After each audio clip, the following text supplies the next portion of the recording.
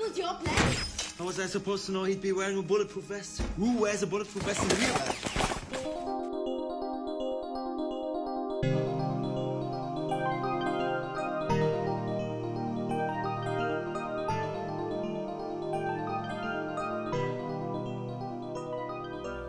Hey. Hello. Hi. Hi. You ready? I'm ready. You ready to rock? Yes. Because it is series finale. Just kidding. It's the season finale. Season finale. I got a little excited there. Season 1. Season finale. 1. One of many seasons. At least 2. At least 2. Oh, so sad. Hurts my heart. Episode 12. Yes. Mm-hmm. Called I Can't Leave Her. Boom. Mm-hmm. I'm so excited. You ready to get started? I am. Okay, let's do it. Who do you want to start with? This is kind of tricky. This is like the beginning of the trickery because this is where they're all come together. Well, why don't we start with Wolfgang? Okay, let's do it. So, we Wolfgang. left. Yeah, where did we leave him off? I would say Wolfgang is preparing for his star turn in this finale. At the end of episode 11, he's just about to head into his uncle's place. Mm-hmm. Which he does. Yeah. in this one. Yes, he does. And he goes in, basically they have a tense conversation, and then he just says screw it and reveals that he killed his uncle's son, that is Wolfgang's cousin. Yes. And, obviously this is not very well-received information. No. So, as he says this, he pulls out his weapon, and they all shoot at each other. Mm-hmm. And, to sum it up, his story is mainly an action scene. So it basically just, he gets a lot of them, then he runs off to another part of the house. He's gonna die, he thinks, and so Kala is summoned. She uses some chemistry Yep. to help him create a little bomb. Mm-hmm. Call it for the win. Yeah, so that basically gets him out of this jam. He goes back down to the front of the house where his uncle is still alive. And his uncle is out of bullets, so they have a little tense conversation where he accuses his uncle of, he just says, you always knew, why I would... he says he killed his father, too. I forgot that, sorry. Yeah, he does a fun little... His family has, like, a fun little murder time talk, where Wolfgang's like, you're a monster, my father was a monster. So I killed him. And I'm a monster. And then he goes apeshit with that shot. Yeah, and, because when he says that, his uncle says, why would you do it? And Wolfgang's just like, you know why I would kill my father? It's really obvious. And his uncle's just, he doesn't say it, but, his demeanor is like, yeah, that's true, actually, I do know. Yeah, I got you. And he stops protesting at that point, he's Yes. just sort of like, yes, I understand now. He still tries to, buy himself freedom. He literally but offers him a watch, and I'm like, dude, I don't think a watch can fix this. You should offer him, like, the painting. Yeah, Which is looks really nice. the painting is like a famous painting. I think Apparently, yes. they used it in the opening for The Leftovers. That's what I've been told. Yes, same. But he just has a fun murder time. Shoots him, kills him, and then he, for excellent dramatic effect, Kala sees it. yes, he turns to Kala to tell her, Like, this is why you have to marry Rajan. Yeah. So. I'm a murder machine. It is important to note that when he first arrives at his uncle's place and starts shooting it up, which, by the way, I was just like, this is such a really decadent set. I bet it was nice. very fun to shoot up. But Will actually taps in for a little bit and pauses him and is just like, hey, I know the sound of bullets hitting Kevlar. And he's like, I heard the shots. So even when Wolfgang is doing a solo mission, people are tapping in to help him. Yeah. Which was smart because one of my favorite things in this scene is when he's bickering with Kala and she's like, this is your plan? They're getting shot at in the kitchen. He is like, how was I supposed to know he had a bulletproof vest? Who wears a bulletproof vest in their own house? I'm like, well, obviously your uncle, because dude, look what happens. Although Wolfgang does have a lot of faith in himself regardless, since his plan was to go Just up kill against everybody. 10 other people. Yeah. But I think it's interesting how this is incorporated into the episode. Yeah. Because when you step back and look at it, it's like an obvious loose end that has to be tied up. Wolfgang is the person who has a major thing going on coming into this finale that isn't directly related to the main plot. Yeah. And the way it's actually done is basically the rest of the plot's happening. I believe there's a scene with Will, and he's in Iceland, right? Yes. He's in his car. Yeah. You basically cut to Wolfgang. This entire thing plays out. It must be 10, 15 minutes long. And then as soon as it's done, it just cuts back to Will. He's in the car. Yep. Maybe this happened at the same time. I don't know. But really, it's like they took the main plot and they just stuck Wolfgang in there for a bit for a break. And yeah, it doesn't really feel weird. No. It feels natural. Well, I think they set it up well enough in the previous episode to be like, he's got to go do these things now because he is worried about the safety of the people he loves, and so he's gonna take matters into his own hands. And practically, he can't be busy with this while the rest of the finale is going on. Right. So it has to be gotten out of the way, basically. Yep. So, fun It's times. good stuff. It's pretty high drama there for Wolfgang. Yeah. I also love that, I mean, like you said, it does kind of get wrapped up because obviously he does kill his uncle and he tells Kala, like, this isn't a thing, or it can't be a thing. And I think it's interesting because now that we've watched the series finale, the big 2.5 hour, like, essentially movie to wrap everything up as best they could, there's like an extra element to Wolfgang's family dynamic that actually changes after you've watched the series finale, because you've always kind of known that like he hates his family because they're kind of awful people and they're clearly all like criminals. They're part of like I don't want to say like crime syndicate, but there's definitely some tensions in Berlin and some divisions between families and gangs and who kind of owns the city. And then after seeing the series finale, there's an extra element added onto that because now you know a little bit more about his mom and that backstory. Which is not what I predicted. Me neither. But it kind of helps round out like scenes like this from season 1. Because, I mean, obviously his uncle kind of sucks and his cousin definitely sucks. And just from flashbacks, you can tell his dad is awful. Well, regardless of what we may have predicted, the information that is there later still fits perfectly with this scene. Yeah, it doesn't, if anything, I think it kind of enhances it, doesn't take away. So, yeah. So that's pretty much what he's doing. And just a casual note there as well. I suppose it'd make more sense to talk about this when we're actually at the finale, but I noticed watching it this time, since I don't think I've seen this since we've seen the finale. Yeah. That the opening of that series finale is incredibly similar to the opening of this one. It is, which we can transition into as well. But for essentially, Riley, both of them start with one of the sensates kidnapped and in a state of half consciousness and having flashbacks, very important flashbacks that reveal a lot about their character. And then both of them break out, briefly consider killing themselves, and are convinced not to.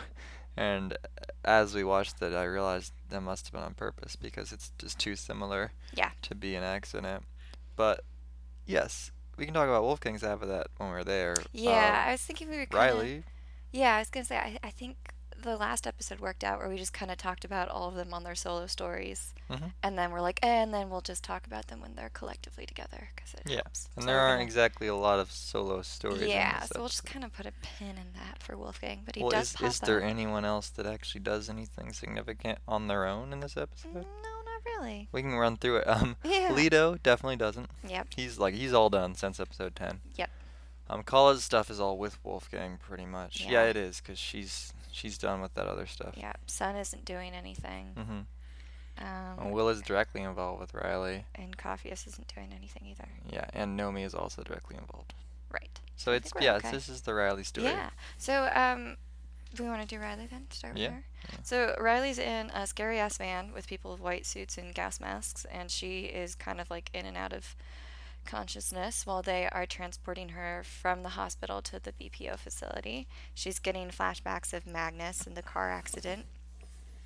And Ghost Magnus is like, come away with me, Riley, again. And you're like, no, Ghost Magnus, not today. You're very friendly, but I don't trust you. And your hair is great, but I also feel like maybe you shouldn't follow that light. So we finally get the full fleshed out backstory of what happened to her in the mountains, where she goes into labor and Magnus is speedily driving her to the hospital, and she is complaining, being like, oh my god, it's the hex, it's my fault, this is not going well. And he's like, no, you're magic and it's great. And then they freaking crash the car because he's not looking, which, like, dude, come on, those roads are like, they're not even roads, they're just, you're driving in straight up snow. It's terrifying. Anyway, crashes the car. He hits his head on the windshield. He's like dead on impact. The car is flipped upside down. She is still pregnant and in labor, by the way. And then she manages to get out of the seatbelt contraption, and then she has to give birth, which she does. So we get to see that again, and it's just horrific. I think this is worse than the birth montage, personally. I do too. Get a lot of crowning shots, but also she has to cut the umbilical cord, and it's just like this horrifying moment of she is in this absolutely horrible situation where she is in the car flipped upside down with her dead husband Yeah. having to give birth, and now like it's freezing outside. She So has to rip off her clothes too, yeah, which is just it's ugh. horrible. So anyway, she does the really stupid thing where after she gives birth, she's like, well, it's not stupid immediately, but she obviously passes out because let's be real, you just went through a very traumatic experience and you just gave birth. And then she wakes up and then she realizes like the car is just getting colder and colder because it's dead. And so she decides like I have to get out of the car to survive. And so she does the stupid thing of punching through the window with her bare fists. And it always bothers me when people are like, I'm going to break through the glass. And I'm like, you need to like cover up your hand or something before you're going to punch through. She probably should have kicked it, really. Honestly, yeah. I don't know why this really bothers me. I just feel like, Riley girl, you've already had so much trauma within like the past 10 minutes. Maybe let's not bust up your hand and potentially bleed out here. But she does manage to get out of the car with her baby Luna, and she's stumbling around in the mountains, and it's just awful. And you're just like, I don't even know how you're walking at this point, lady. Must be some sort of adrenaline, or it's in the script. But the point is I think adrenaline is a good explanation for punching the window. yeah. But it's just awful because it's like she has to make all of these really quick life-saving choices in the worst situation possible. And then, she's stumbling around in the mountains. I never really noticed this until a couple watches in. There's a really nice detail of her hands where she's holding Luna, and like the tips of her fingers are like almost black. Like she is getting frostbite. It is cold. And unfortunately, baby Luna does not make it. I don't remember exactly when that happens. I don't think there's like a specific shot or anything. No, I mean she does notice, like she realizes that the baby is gone at some point when she's stumbling around in the mountains. But yeah, it's after she's out of the car, right? Yeah, and like because I think she wouldn't get out of the car if she was already dead. Yeah, exactly. No, I think baby Luna is still alive until she starts walking around in the mountains because like at that point it's just so cold. But I also feel like this is me just being really like petty. I feel like from what little I know about survival instincts is if you're trying to keep something warm, you want to put it under your clothes so it's skin on skin because body heat will heat up faster than between clothes. But I'm going to give her a pass because Jesus Christ, that is traumatic. She got some irrational decisions here. Yep. So that is why Riley does not drive. It's because of that horrific car accident. It is a lot of the reason why she doesn't want to go back to Iceland. And I'm assuming probably the main reason behind her drug use is because she does not want to really cope. She wants to escape from the horribleness of this. Perhaps. Yeah. Well, I don't know. I don't want to push too much on that. Yeah. I think the Wachowskis have a pretty positive view on recreational drug use. Agreed. View. But I think just I think if anything, like the scene at the beginning of the show where she's convinced to take the drugs by creepy Uncle Benjamin. Uncle Benjamin, yes. It indicates that she usually stays away from certain drugs, actually. Yeah. But I do think she probably has had bigger problems in the past. I would agree. I think if she was using it recreationally before, it only exacerbated it with this trauma. That's my guess. But anyway, so we get to have that wonderful thing happen. Some lovely shots during this sequence. Yes. Some of the best cinematography in Iceland. I know, it's great. Obviously. Yeah. You just point your camera and you're good. Yeah. I think it's really cool. And I will link this up in the show notes. There is a behind the scenes, like 25-minute making of video for the first season that Netflix released. Mhm. And one of the really, I mean, there's a lot of cool stuff in there that we can address a little later, but one of the really cool things is they had to go to Iceland twice to shoot, once while there was snow and then once when there's less snow. So it's really cool because they'll do these really awesome panoramic shots of her when she's with the baby and then her when she's with Will later on in the episode. So it's fun to see those differences between, you know, her having the white hair and it's green out, and then her having like the brown hair and there's snow everywhere. So it's just kind of, it's really cool that they actually like did it that way. A lot of effort. A lot of effort. Yeah, I do particularly like the circling 360 type Yeah. shots. Yeah. I also Well, really like it when where she does have the white hair. It's present and it's the green and everything, and I think Will is leaving to run down the mountainside and she is holding her arms as if she's holding a baby. So it's just like, and obviously the baby is not there, but it's just a really cool visual, so you can definitely see that they put in a lot of effort to show you what is currently happening and then what's happening in the past for her and how it's kind of happening all at once. So that's really cool, but I guess we should kind of get to that point where she gets back into the mountains, but yeah, well, they spent quite a lot of time on this, yeah. so you can see all of it. Well, Yeah. especially because they need to cut back to it at the end Mhm. for some of those other scenes. And it's interesting because this episode has that, Yeah. and it has the Wolfgang thing. Yeah. Two quite extended sequences Mhm. of one of the sensates off doing something. Of course, the difference is with Riley's, it isn't even a scene, you know, where anyone is involved. It's just A flashback. a flashback for so long. But I don't know if there's really anything else like it in this show. To me, it's always this feeling like as soon as you get to episode 10, when she collapses, Mhm. like something really significant has happened that is so big that it's going to take over everyone else's lives a bit. Yeah. And by the time you get to this one, it's like her story and her backstory is so important that it takes precedence over everything else that's going on for a bit. You know, it consumes the whole finale, even though it is practically about her being kidnapped by BPO and them going to rescue her. In a way, it feels like the episode is about her getting over her trauma. Yeah, you know, absolutely. And like it's about that more than it's about the other stuff almost. Yeah.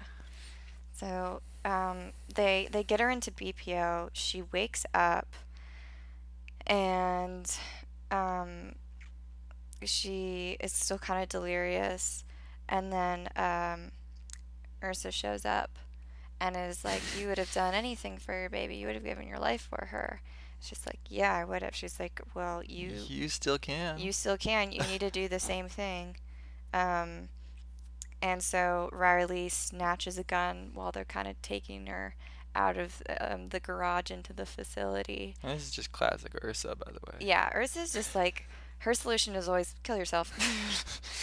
Get out of there. It worked for me, she says. Yeah. And then you have this really cool shot of all of the sensates there in the garage. You can't see all of them very clearly, but you know they're all there.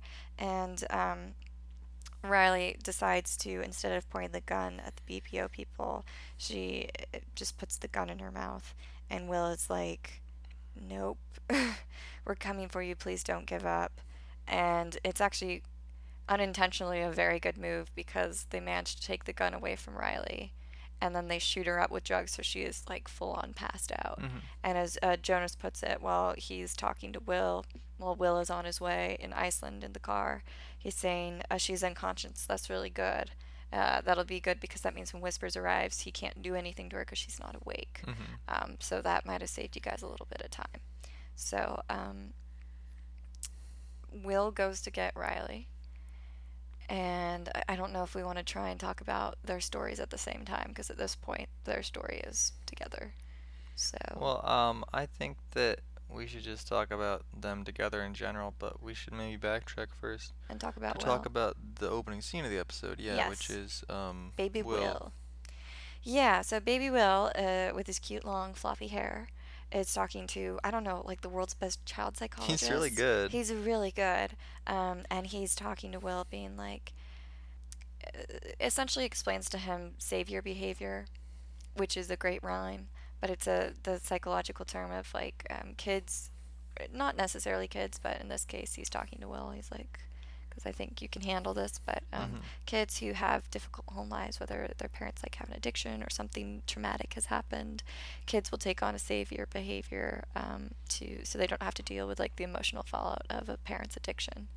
And he's saying like, Will, I know that you really wanted to help your dad find Sarah Petrel, the little girl that went missing that's kind of been scattered throughout season 1, and is the reason why Joey Pants gets a little uppity at Will and is like, you gotta shut that down because you're gonna get in trouble with the police force if you keep bringing this shit up. It's a very sensitive case, and they kind of bring it back in this finale just to showcase. Well, it's something that will also be addressed in season 2, but it's also to showcase that Will kind of do anything to save people. Yeah, it's like a nice unveiling of some of the mystery. Yeah. But at the same time, it's really just being used as a character moment at this point in time, at least. So the psychiatrist is essentially trying to ask Will, being like, hey, when you keep telling your dad and Sarah Petrel's parents that you still see her, that's really hurtful, that's really harmful. I know it's not malicious, but I need to ask you, like, do you still see her now? And baby Will looks outside the window, and Sarah Petrel's there, and she, like, shushes him, and he says no, and it's really creepy. Because I don't know if I've actually talked about this before, but presumably she is sensate or potential sensate. Yes. And Will was also not birthed yet, whatever. But I guess even when they're not ready, they can still have connection, maybe a subconscious sort of connection, it seems. Yeah. I don't remember how much that really gets expanded on. It's all sort of stuff you can take by the implication that obviously there's some sort of connection that isn't fully formed. Yeah. It's funny now I'm thinking about it. They do actually go back to in season 2 to the extent that you actually meet her mom, don't you? Yeah. I think it's one of those, and this is something we will have to say almost in every episode for season 2. I think it's one of those plot points that was going to be fleshed out over a couple seasons, and unfortunately had to be dropped for the series finale. Yeah. So it's kind of one of those long-standing mysteries that probably would have helped explain a little bit more about the Sensates as a community and just kind of like the effect it has on Will. So it's a really cool thing to be brought up again at the beginning of the episode, because the scene's working on different levels of it's a good character beat, it's a good mystery beat, and it's a good, backstory setup for how Sensates communicate with each other down the line. But it's not something that gets fully fleshed out on all 3 of those little levels moving forward. Yeah. So well, you know what's kind of interesting, just thinking about this finale, focuses so heavily on Will and Riley. Yeah. To the extent that it almost feels like you are seeing the culmination of the real main characters or something. Yeah. Like by the end of it, you feel like Riley is the most important character or something. Right. And I thought there was nothing wrong with that, and that would be interesting to see how that would go going forward.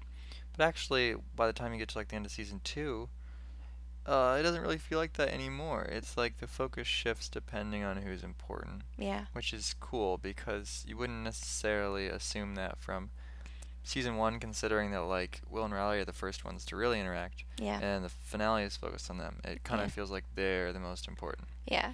But that's just because they happen to be in season 1. I think it's also because that their storylines are just lining up with a bunch of really important backstory with BPO and Sense8. So obviously that's going to be the big thing that gets explored in the finale. So. That is obviously stuff that probably was affected as well. Yeah. By having to make a big movie instead of more seasons. Right. But I do think that Riley in particular was probably going to be very important in certain ways that they didn't really get to do. Yeah. But still, not as important all the time as she may seem. Yes. Ending this season. Yeah. So he's already, after that flashback with Will where they're talking about savior behavior, where you're not dealing with the emotional fallout of trying to protect somebody, he is already on a plane to Iceland. It literally exactly what Jonas said. He's just like, yeah, so Whispers wants me to tell you that he's coming after Riley, and he's telling you because he's manipulating you because he wants to snatch you, essentially. Will says, Will's I like I'm those going for it. odds. I like those odds. I'll go for it. I love it because Will, Nomi, and Amanita are kind of like this fun little command center where the ladies are in San Francisco set up in their apartment hacking away. And he is kind of intercutting with them while he is essentially executing the mission they have planned, which is not much of a plan, so they're kind of winging it as they go. But he lands in Iceland, and Nomi's just like, hey, we just got intel that there's a helicopter with a Dr. Matheson on it the way to the BPO facility. You're a 20-minute car ride out. Here's your car. We're going to try and beat him to the facility. And he's like, oh, cool. Gets a kick-ass car. And he's just like, when did I have such luxurious taste? And she's like, we might have access to Matheson's credit cards. You're welcome. I think she might say Metzger's credit cards. Oh, it might have been Metzger. I mean, it could be either one, but it makes sense for it to be Metzger, right? That's true. I take it back. I don't know if the authorities know he's dead yet anyway. I know. Ooh. Hard to say. No, I think they do because Will got a tip on the shooting spree with Niles Bolger. Oh, yeah. Yeah. Anyway, not important. The point is he has this fancy kick-ass car. Well, and he ends up in a sweet car commercial. Pretty much. It's but like then- it's a combo of like an Icelandic like tourism ad coupled with like a sweet car commercial. Of course, he's not going to make it Yeah. there before Matheson, probably because halfway through his car ride he stopped to watch a movie about Wolfgang's adventures. Yeah. But, But Nomi makes him stop the car, and then she instructs him to break the fuel line. And he's like, but it's a really nice car. She's like, there's something instinctual about a man seeing a beautiful car broken down. She's like, this is good. This will buy us time. You should still be able to make it to the facility, but have the car essentially crap out on you. So it'll draw people away from the front, which is exactly what happens. It's a really funny comedic beat where they're like, it's only a year old, man. And then, like, more guys come running over to the car, and Will's already out of the car. He's like, oh, you should totally see it. It's so fucked up over there. So he's talking to Amanita and Nomi and being like, okay, how are we supposed to break in? The security is intense here. She's like, it's kind of a weird thing where the more like technically advanced and secure a building is, the easier it is to get through the front door. So they hack into the system, figure out which employee is on vacation, they give that ID to Will, and the information is supposed to pop up on his phone like a scanner. And there's a really tense moment where he goes through the front door, scans it, doesn't work. And the guy gets really uppity, and Amanita and Nomi are like, oh shit, that should have worked. And then Will comes up with the brilliant idea. He's like, hold on, let me turn up the brightness on it. And he gets through. Stupid phones. He's like, technology, man, am I right? And you're just like, dear God, I've aged 20 years within the span of a minute. And this is like the start of the exciting Sense8 Power Hour. Yes. Where Will has to use all of their help to go through his maze to get Riley in and out. Yep. So first he gets to help Alito. Yes. Who uses his persuasive It's acting great. skills Yeah, so to once, get Riley's room number. Yeah, once he gets through with the phone, Nomi's pretty much like, you're on your own because I don't have access to anything pertaining to Riley because there's nothing in the system about her yet. So we've got to get help. And that happens right around the same time Whispers shows up and he's by Riley's bedside. And he's really annoyed with the nurse because he's just like, why is she in this state? I needed her awake. She's no good to me when she's like passed out. And the nurse is like, it could be really dangerous to bring her back. And he's like, you will fix this. And then Jonas is taunting Whispers, which is oddly satisfying. It is. And Well, so essentially, that's nice because we talked a lot about Jonas's allegiances. yes. And this episode gives you a good sense of, it's still hard to say who he's working for or if it's himself. Yeah. But you can tell at least that he doesn't like Whispers Yes, in this at the one. moment he is not Yeah. with Whispers. Like, even if he does work with them, he certainly doesn't enjoy it. Yeah. It's also important before Leto shows up to mention that Amanita asks Will and Nomi if she's safe from Whispers, which is a really fun little beat because it's essentially them reiterating, no, we know that you've looked him in the eye or you saw him, but he's not going to be able to find you because he's like us. He's a sensate. So it's only if we look at him. Mm-hmm. And that's an important beat because that's going to pay off in like Well, 5 minutes. And Nomi says, of course, he still knows who you are and Yes. where to find you, and Yes. he's a very scary man. Yes. I like that scene because it feels like something that wouldn't be in a lot of shows. Wouldn't be addressed. Yeah. You would think about it, like fans would talk about it, you know. Do the non-sensates have to worry about that? Right. And or not just that, but the question of like, does that even matter because he's still a dangerous man. Yeah. And it's like a moment that exists purely to give Amanita and Nomi a little character moment. Mhm. It doesn't need to be there, really. I think it's good to be there just because they've already been talking about it for like the past couple of episodes, Mhm. but it's a nice like subtler way to remind everybody that like you shouldn't look them in the eye if you're a sensate. Yeah. So well, it's working on like it's a good reminder that to be like, hey, this is how much danger Amanita and Nomi are in, and it's also just he's dangerous altogether. But by the it's way, a good plot reminder for this episode. yes, I think that generally Sensei is very trusting of the audience, so it could get away with not mentioning it since it's already mentioned it several Right. times. The fact that they choose to again, partially so they can have another moment like this is interesting. yeah. Yeah. So it's pretty much set up at this point that like Whispers is in the building and they are pretty much on their own to try and find Riley because Mhm. Nomi can't get into the security system. And so who taps in? Leto. That's right. And it's a great moment where they're like, let's find Riley. He's like, I can help with that. He's like, people have secrets around here. I'm good at getting people to tell me their secrets. And Will kind of looks at him like, do I know you? He's like, we had sex. It was magical. He's like, okay. let's back up there, buddy. He's like, oh, all right. I guess we did. And Nomi has to step in. She's like, guys, now is not the time. But thank you. So Leto talks to the nurse that Whispers was yelling at previously, and he works his magic, and you get really giggly because he totally flirts with her, and it's just he makes me laugh. I don't know why.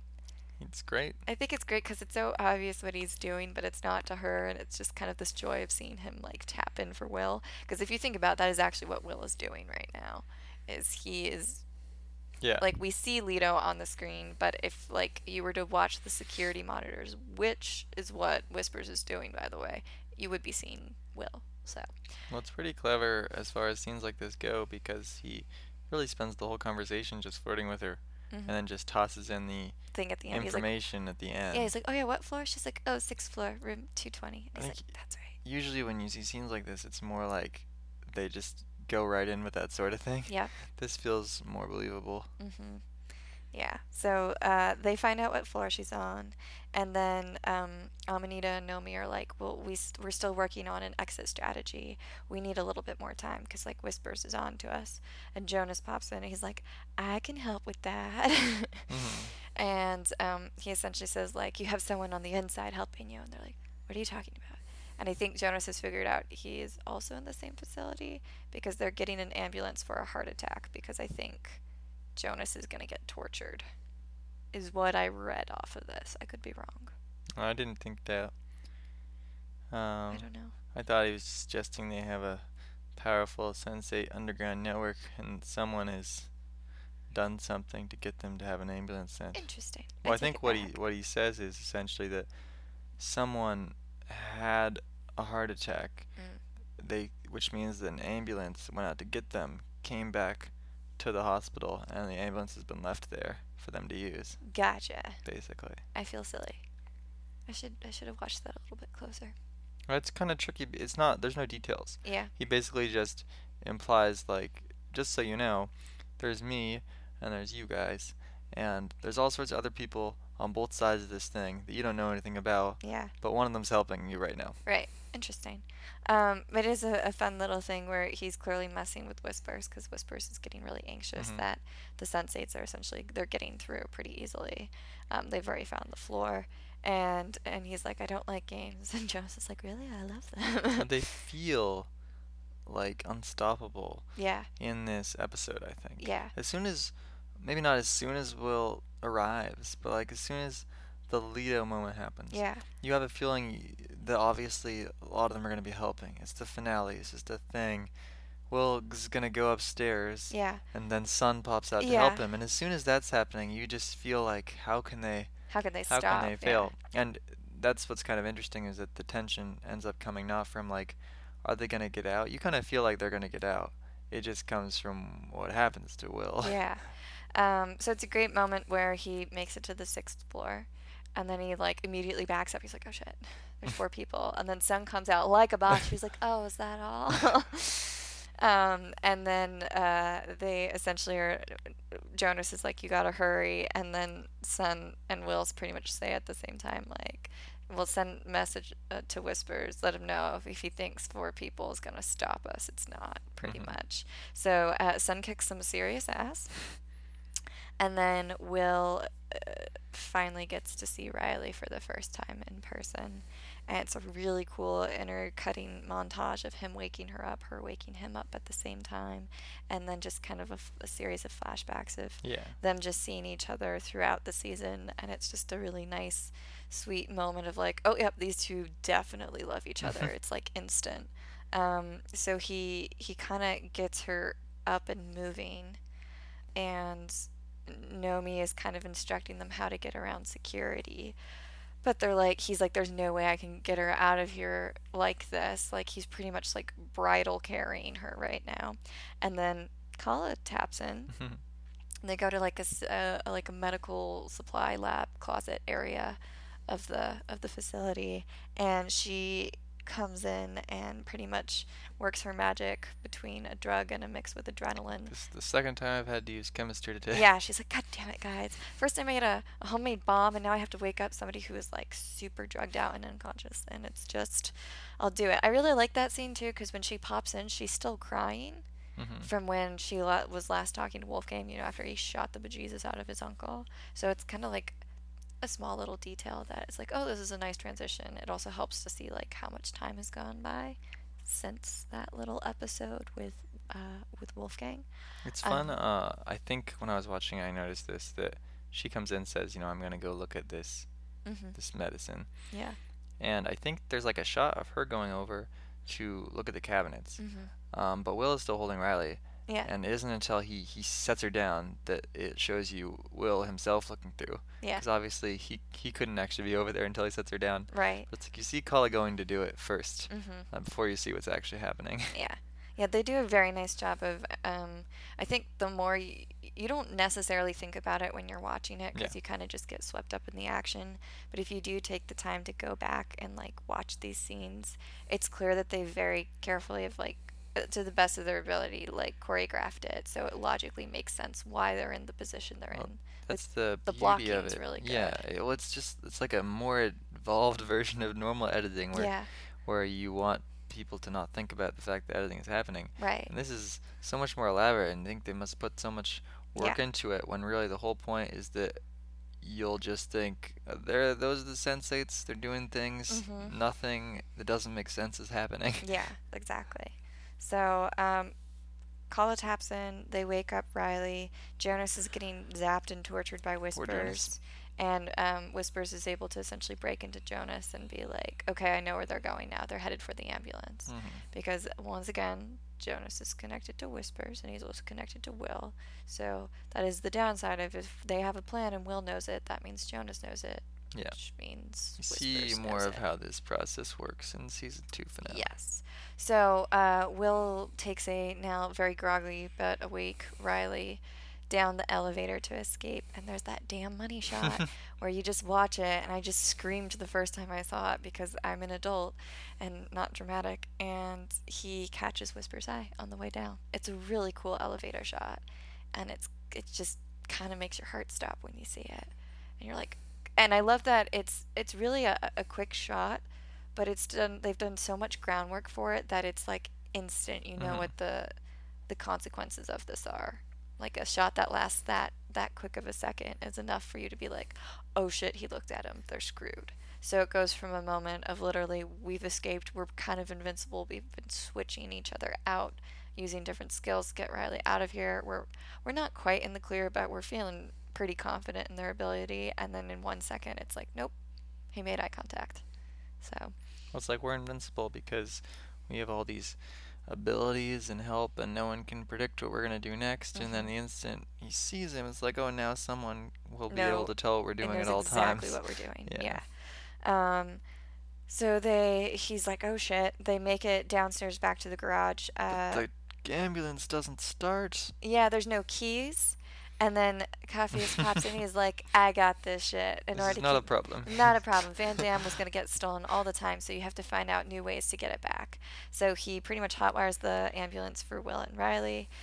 Jonas is like, knows that like Whispers has looked at Will and vice versa, and he's like, it's over. Like there's no way you're gonna be able to get out of here because Whispers will always know where you are now.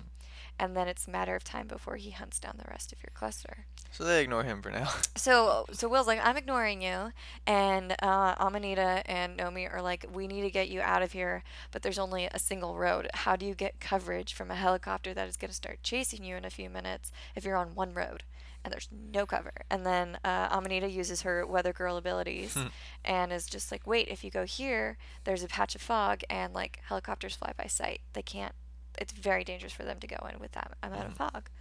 So they veer off to another road, and lo and behold, it's the fun little car crash torture route. We should mention the last Sensei help out when they're driving down the road and the helicopter is about to fly in front of them. Yes, it's right before they're going to hit that patch of fog and be safe. Whispers pops in and is being really aggressive to Will, being like, hey, I know you. You're not going to do this. There's no way you're going to be able to make it past this helicopter. There's no way you're going to kill us all. You're a cop. And he's like, yeah, you're totally right. I can't do it, but I know someone who can. And it's just like, boom, Wolf is in the car. And it's like smiling. And he's smiling, and he just like faces down a helicopter. Until the helicopter flies away. Yep. And he just drives through, and it's a really fun moment because you're like, we got all of them. All of them helped out. By the way, Riley, meet Wolfgang. I love that shot and the way it sort of trusts the audience at this point to have the Sensei thing down. Yeah. By the fact that as soon as Will says that, you know it's unlike like the scene earlier, just recently with Capheus or something. Yeah. I don't know. It's a lot more straightforward. It's just like there's a car. Instantly, you're like, it'll be Capheus. Yeah. Capheus shows up. But this is a bit more abstract. Will is like, it's about, who has the willpower. Yes. Or the gall. Yeah. And you're probably gonna think it's Wolfgang. Also, he hasn't shown up yet. Yeah. But the shot that it cuts to is great because it isn't even focused on Wolfgang. It's a shot from the side of the car, and the focus is still on Riley. Before it shifts to focusing on Wolfgang instead. And so it's like your eye is drawn to her. And since Wolfgang and Will, aren't that different looking, you might, until you look over there, not see that there's been a change in person. Yeah. And yet the show just knows that you're gonna know that happened anyway. Yeah. Because of course it's got to be him. Yes. Yeah, which is that's just cool. Yeah. I like that. It's fun. So they take the shitty route. Riley starts freaking out, and Nomi can't reach them anymore because Riley kind of just has a understandable She shuts down the network. break. Yeah. Because she realizes they are driving the same route that they were driving earlier when she went through that traumatic car crash and lost her husband and her child. And so she has kind of a meltdown, and Will's like, I will get us out of here, and Jonas is like, there's only one way to get out of this, and it is suicide. So thanks, Jonas. Thanks, Jonas. You're on Team Ursa right now with your solution. So Riley has a little mountain meltdown where she climbs up away from the car. And while she's flashbacking, Will flashbacks with her and sees himself as pregnant, and which is pretty really great. Funny. He's like, oh my god.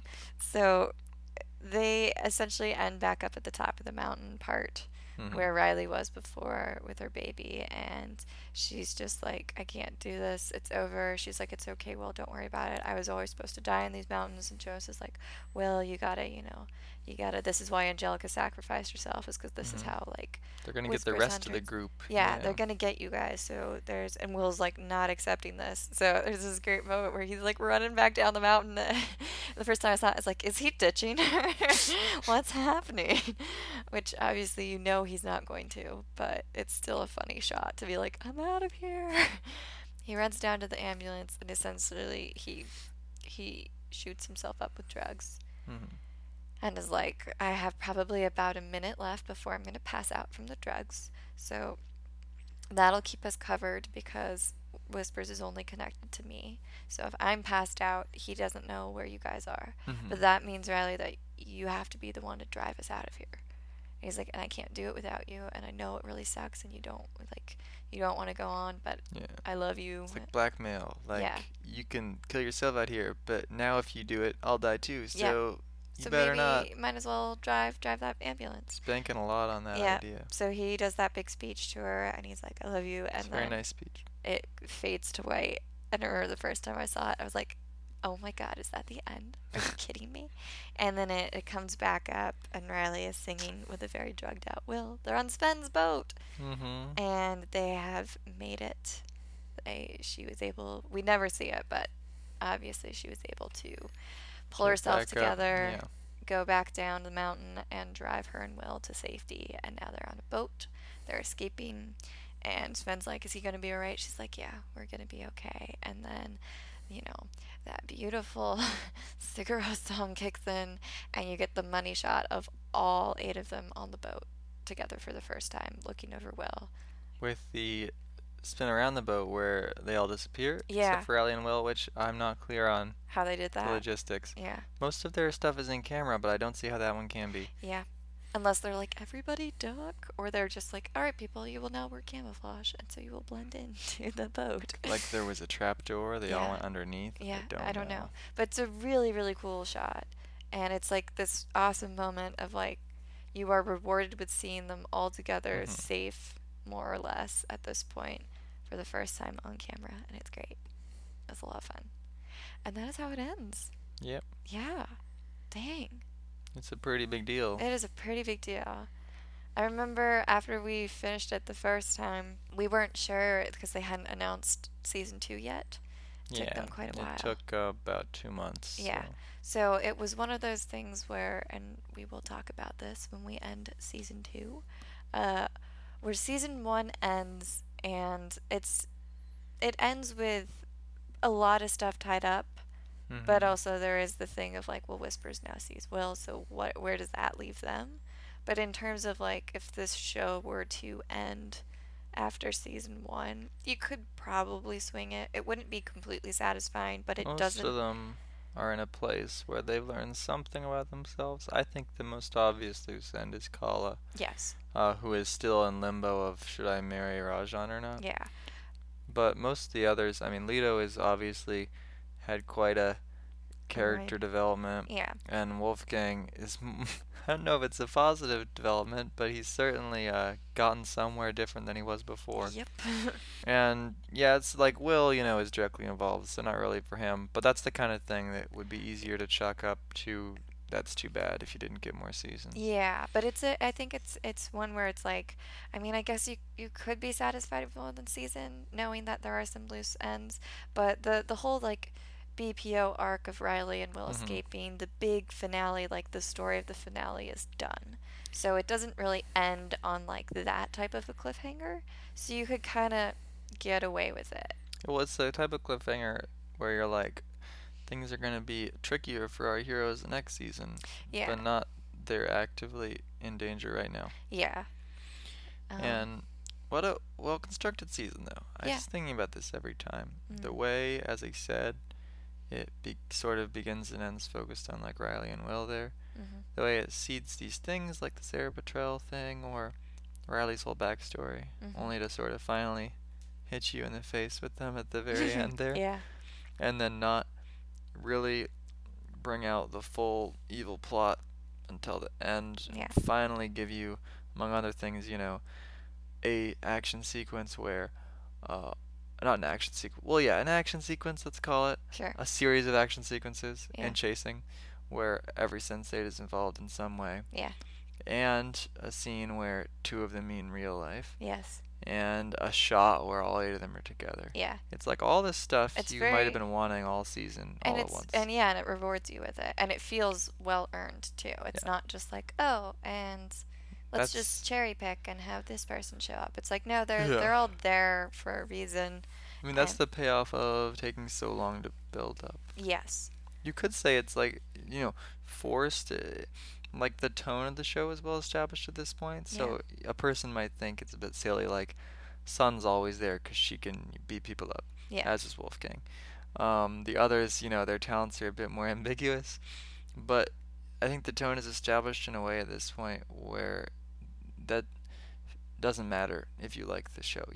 Leto shows up and of course Leto's going to do something like with his charisma or something, not anything actiony.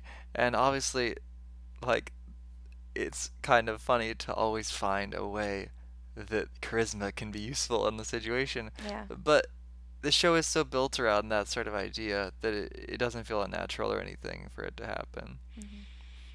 It's like, if someone were to ask us, some people have, wow, all of our senseis are really talented. It would be unfortunate if like half your sensei were just no good lazy people that couldn't do anything.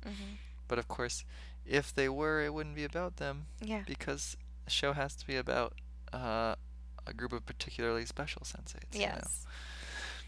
Yeah. Which is our guys. Yeah. So it's good. Do you have an MVP for this episode? Absolutely. I mean, it's gotta be Riley, yes. right? Yeah. It's gonna be like, it can't be anybody else. Riley's right? been through a lot. Riley's been through some shit, guys. This is her episode, This is her full trauma, but also her moment of proving the haters wrong, for all those people that kept saying Riley seems like the useless one. Because it is all down to her at the end, and she does it. Yeah. I think we've talked about this in the past, too. Maybe not on the podcast, but, like, they obviously have their own skill sets, and they are associated with certain things. But, like, arguably, Riley has always kind of been, like, the heart of the cluster. She always seems to be... I mean, I don't know if they were ever planning on this, but she always seems to kind of be, like, the center, like, the mother of the group. Yes, I think that was probably part of the plan. Yeah. I had heard some vague idea, I can't remember where now, about the show at some point leading to her at least birthing a cluster of her own or something. Yeah. It seems like it would be natural for that to be part of her role. Yeah. Especially as her backstory involves having a child that she didn't get to enjoy, essentially. Yes. They would be like the full circle version of that. I mean, it also, like, you just look at the episode title. It's I Can't Leave Her. And when I remember I first read that, I was like, oh, yeah, it's Will. Like, he's not going to leave Riley no matter what they do. But then when you actually, like, hear them say it's Riley talking about Luna when she's in the mountains. Yeah. So I think it's kind of like this full circle of, like, kind of, accepting that there's more than one way out of this situation and to move past something horrific and to kind of not necessarily get over it but move forward. And I do think this idea of her as the center is focused on in season 2. Later on in the season, it's once again sort of up to her to find the answers to some of the things they're looking for. Yeah. And she is specifically forced to go it on her own. And I know, there's pretty momentous seeming little scenes where, like, she's standing there and all the other senseis are sort of watching her like, you're going to do this. Like, we support you, but it's this feeling like it's around her that things are happening. Yeah. And I do think that would have continued to be the case because of how things went for them, where they happened to be very focused on Wolfgang when the show ended. Yes. So they had to focus more on that. Yeah. So when you watch the series finale, it doesn't really feel like Riley is the focus or anything. Yeah. But I absolutely think she would have been a very big focus of the original plan. Yeah. Yeah. And so it makes sense that this is so focused on her. What I was saying earlier about Will and Riley really applies more to Will, I think. Will is not perhaps quite as important as you might think going forwards, just because he is so tied up with Riley, of course, that since she is so important, he seems equally important. Yeah. But the focus is definitely more along the lines of pushing her as the head of the group, I think, in season 2 than him. Yeah. I think he's more of the... I think in season 1 he's obviously seems more of like the leader of the group, more or less, because like Riley is going through some shit, so she hasn't actually come to terms with what has happened to her. And he's the one who's like, we're gonna save everybody. And he also has the skill set for it as a cop. But I think you're right, with season 2 moving forward, it's not like, she's completely forgotten her trauma, is now super Riley, but she's has definitely a lot more agency in season 2. Yeah. She's a lot more of an active... the role reversal, essentially, of this episode. Yeah. That continues for quite a while. Yeah. But also, it's just the fact that, like in season 1, Will is the guy who investigates everything. Yeah. In season 2, several other characters get to do that also. So. Yeah, they divide and conquer those roles. Certainly, the ensemble is very well established at the end of season 1, but it just becomes even more equal afterwards. Yeah. I think that was the exciting thing, and we'll talk about it again in the next episode. But there's the thrill of and the payoff of seeing them all together for the first time, and it's like a novelty in season 1, because obviously you don't get it until like literally the very last shot where they're all together and they're more or less safe. But in 2, it's like they're constantly together. I mean, some of them still like get paired up and paired off, but it's like it's kind of a nice shorthand for like their bond is even stronger, because they're usually never alone in a scene for very long. And you just get used to it. Yeah. But what's really interesting is you can still watch season 1 and feel excited when it starts to happen. Yeah. Because the build-up is really well done. Even though by the time you're through season 2, you'll be like, of course there's going to be another scene with all 8 of them. Yeah, of course. Yeah. Always. Yeah, so I mean, obviously goes to Riley. She also does some amazing... She gets a lot of really great material. Yeah, I mean, this is like, acting-wise, certainly possibly the hardest job of any sensei in any episode. Yep. This is some traumatic stuff. Yep. It's pretty devastating. Devastating. And she does an awesome job, so...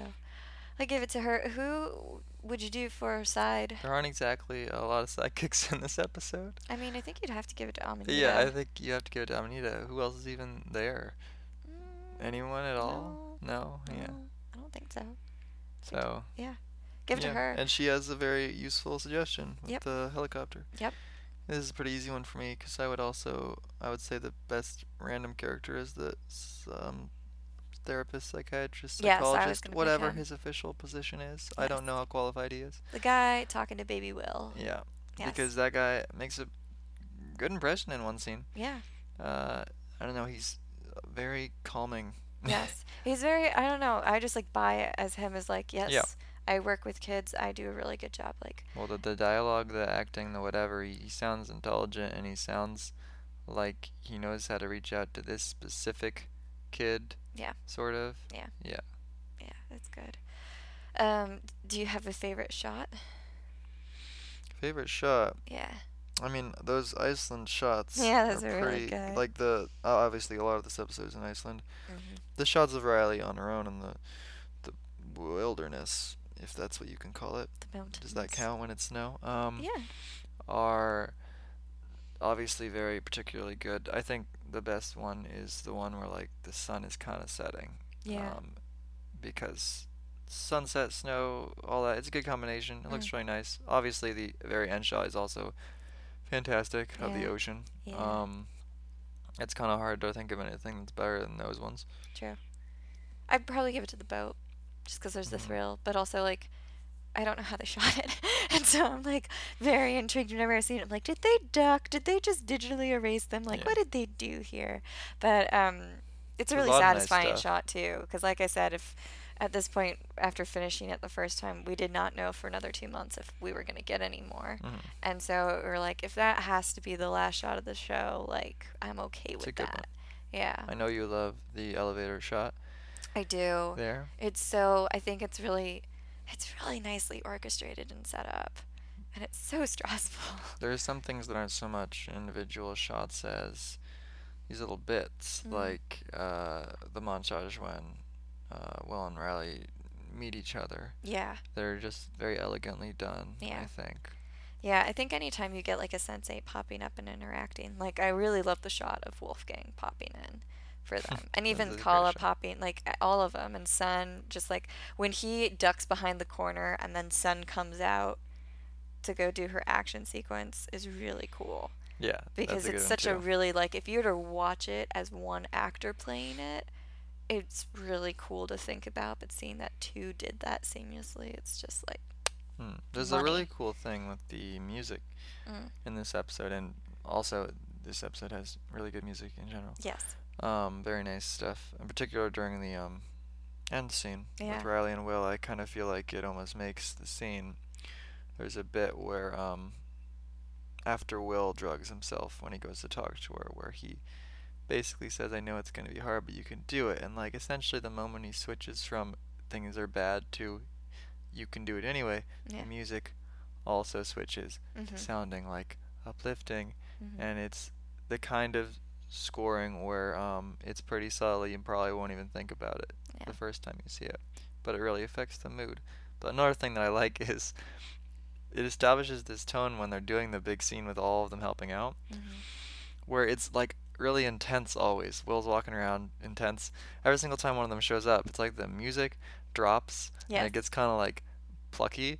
Yeah. Like it really gives you a sense of not just how interesting and the possibilities of all these people working together, but like also realizing how fun it might be. Like to watch Yeah. season 2, how fun this is going to be because it's constantly the tension is constantly being split up with like, by the way, This person's here it's now. another person. Yeah. Like, isn't that entertaining? Like, what's he gonna do? What's she gonna do? Yeah. And that's just part of why it's so great is that it's like they're all helping, but also it's not just It's this like the dour thrill. dour show or Yeah, it's like the something. thrill of what they can contribute and like the potential of what they can do together. It's like the feeling of Wolfgang pulling out that rocket launcher Yeah. multiplied by 10, Yep. or 8. Or 8. So I guess I don't remember what order we normally do, but technically we haven't talked about favorite scenes, just favorite shots. Yeah. So what's the best scene? Oh man. I think just oh man. It's gonna be so common to me. Like I think it's this, but now I'm thinking about it. I would probably do just Will on top of the mountain with Riley. That's my favorite. I think it's a really good speech. They do a really good job somehow taking this scene between two people Mhm. and making it feel like it is the natural conclusion to a season about 8 people. Yes, And I'm not really sure how they do that exactly. it's impressive. I think it's just because you can kind of extrapolate his words to all of them, even though Yes. not all of them are as in dire situations as Riley. Yeah. But the idea of like what Sense8 is fundamentally trying to get across, just like it's gonna be hard, but you can do it. Yeah. And so it feels like such a mantra for this show almost. Yeah. That's why I like it. Yeah, I really like that scene. I also really, I feel like it's kind of cheating a little bit because there is like a flashback montage of their time together. But I really love the moment where they see each other for Mhm. the first time. Not just because I really enjoy their relationship and I think it's adorable, but I think it's beautifully shot of the moment of him touching her head and her like waking up and the vice versa shot of it. Mhm. It's a really cool like visual moment to see. It's a good visual translation of like what emotionally is happening to both of them and mentally probably what is happening too. Mhm. So yeah, I like that. I think everybody does a really good job. However little or how much screen time they get, that's used very effectively. Um, yeah, it's one of my faves. I love that And finale. that's definitely one of my favorite episodes. Yeah. Don't have much else to say except as a preview to our following conversation, I will say R.I.P. Capheus. Yeah, Capheus 1.0. 1.0. There's the bomb. Yeah. I think we'll probably talk about it a little bit more when we actually do the next episode, but this is the last you get of him because he will be recast. I like that Capheus' last little appearance here gets to be the center of the shot of the all the sensates. Yes. And it's very nicely done where the sun is like right behind his head. It's just a very pretty looking thing. Yeah. Despite what we just said about Riley being in the center. Yes. Well, now she's taken over the role of, taking care of Will. So she's going to be with him off to the side. So, yeah, this is the last we get of him because they're definitely, I think, and you and I have talked about this before, about how I think I like both of the seasons, but I think one executes exactly what they wanted to do, and then with like the casting change and some of the production changes in 2, and then obviously the cancellation, it's like they never quite got the show that they always wanted to make. Yeah, it's different. And 1 was obviously the closest they got to that. It's never being made the same way. Yeah, from here on out. Season 2 is made differently than 1. Yes. And the final special is obviously made different from 2. Yeah. They're all slightly different versions of what Sense8 is. And as that applies to the seasons, ignoring the final special, I think that's just because season 1 is a first season as first seasons probably should be. Yeah, they need to be set up. It establishes itself, it tries to tell a story, and then set up the stage for what stories are going to happen next. Season 2 was, I think, planned much more like in tandem with the following season, for example. Yeah. Where more things were set up to be resolved as opposed to actually already being resolved at the end of the season. Yeah. So just as an entity, of course, it doesn't feel quite as whole. But that does mean that it has second season having a lot more exciting pace and momentum syndrome. Yeah. Which is fun. Like, I know we always say that, like, with Sense8 season 1, episode 1, they hit the ground running. They don't, like, hold your hand or anything. But, like, that is definitely more so the case with 2 because they expect you to kind of obviously already know these things because you should have already watched 1. I don't know why you would watch 2 and not watch 1. But they're kind of taking what you have already learned and know about how the world works in season 1, and then they apply and just expand it to the nth degree for season 2. So that's something to definitely look forward to.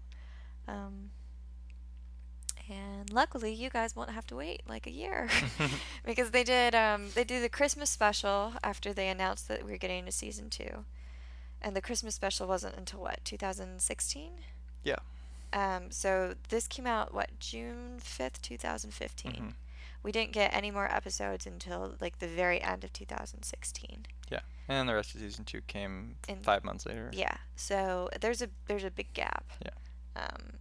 But luckily you guys won't have to have that gap because we will be having the Christmas special episode up for you guys. Mm-hmm.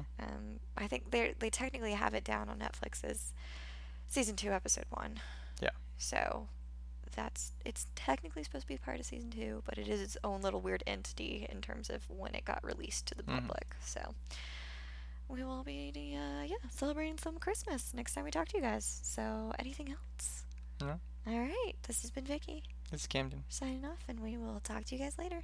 Bye. Ciao.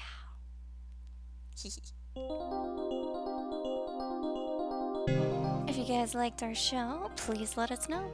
You can rate and review us on Apple Podcast, and also feel free to contact us on our main website. That one is grumpyoctopusproductions.com. That'll link you up to all of our social media. You can follow us on Twitter and or like us on Facebook, and you can reach out to us at our email account. That is grumpyoctopusproductions@gmail.com. I think we're sensing a bit of a trend here. Also on the website, you guys can check out all of our episode and production notes and fun little extras as well. So, as always, thanks for listening, loyal listeners. Alrighty, signing off.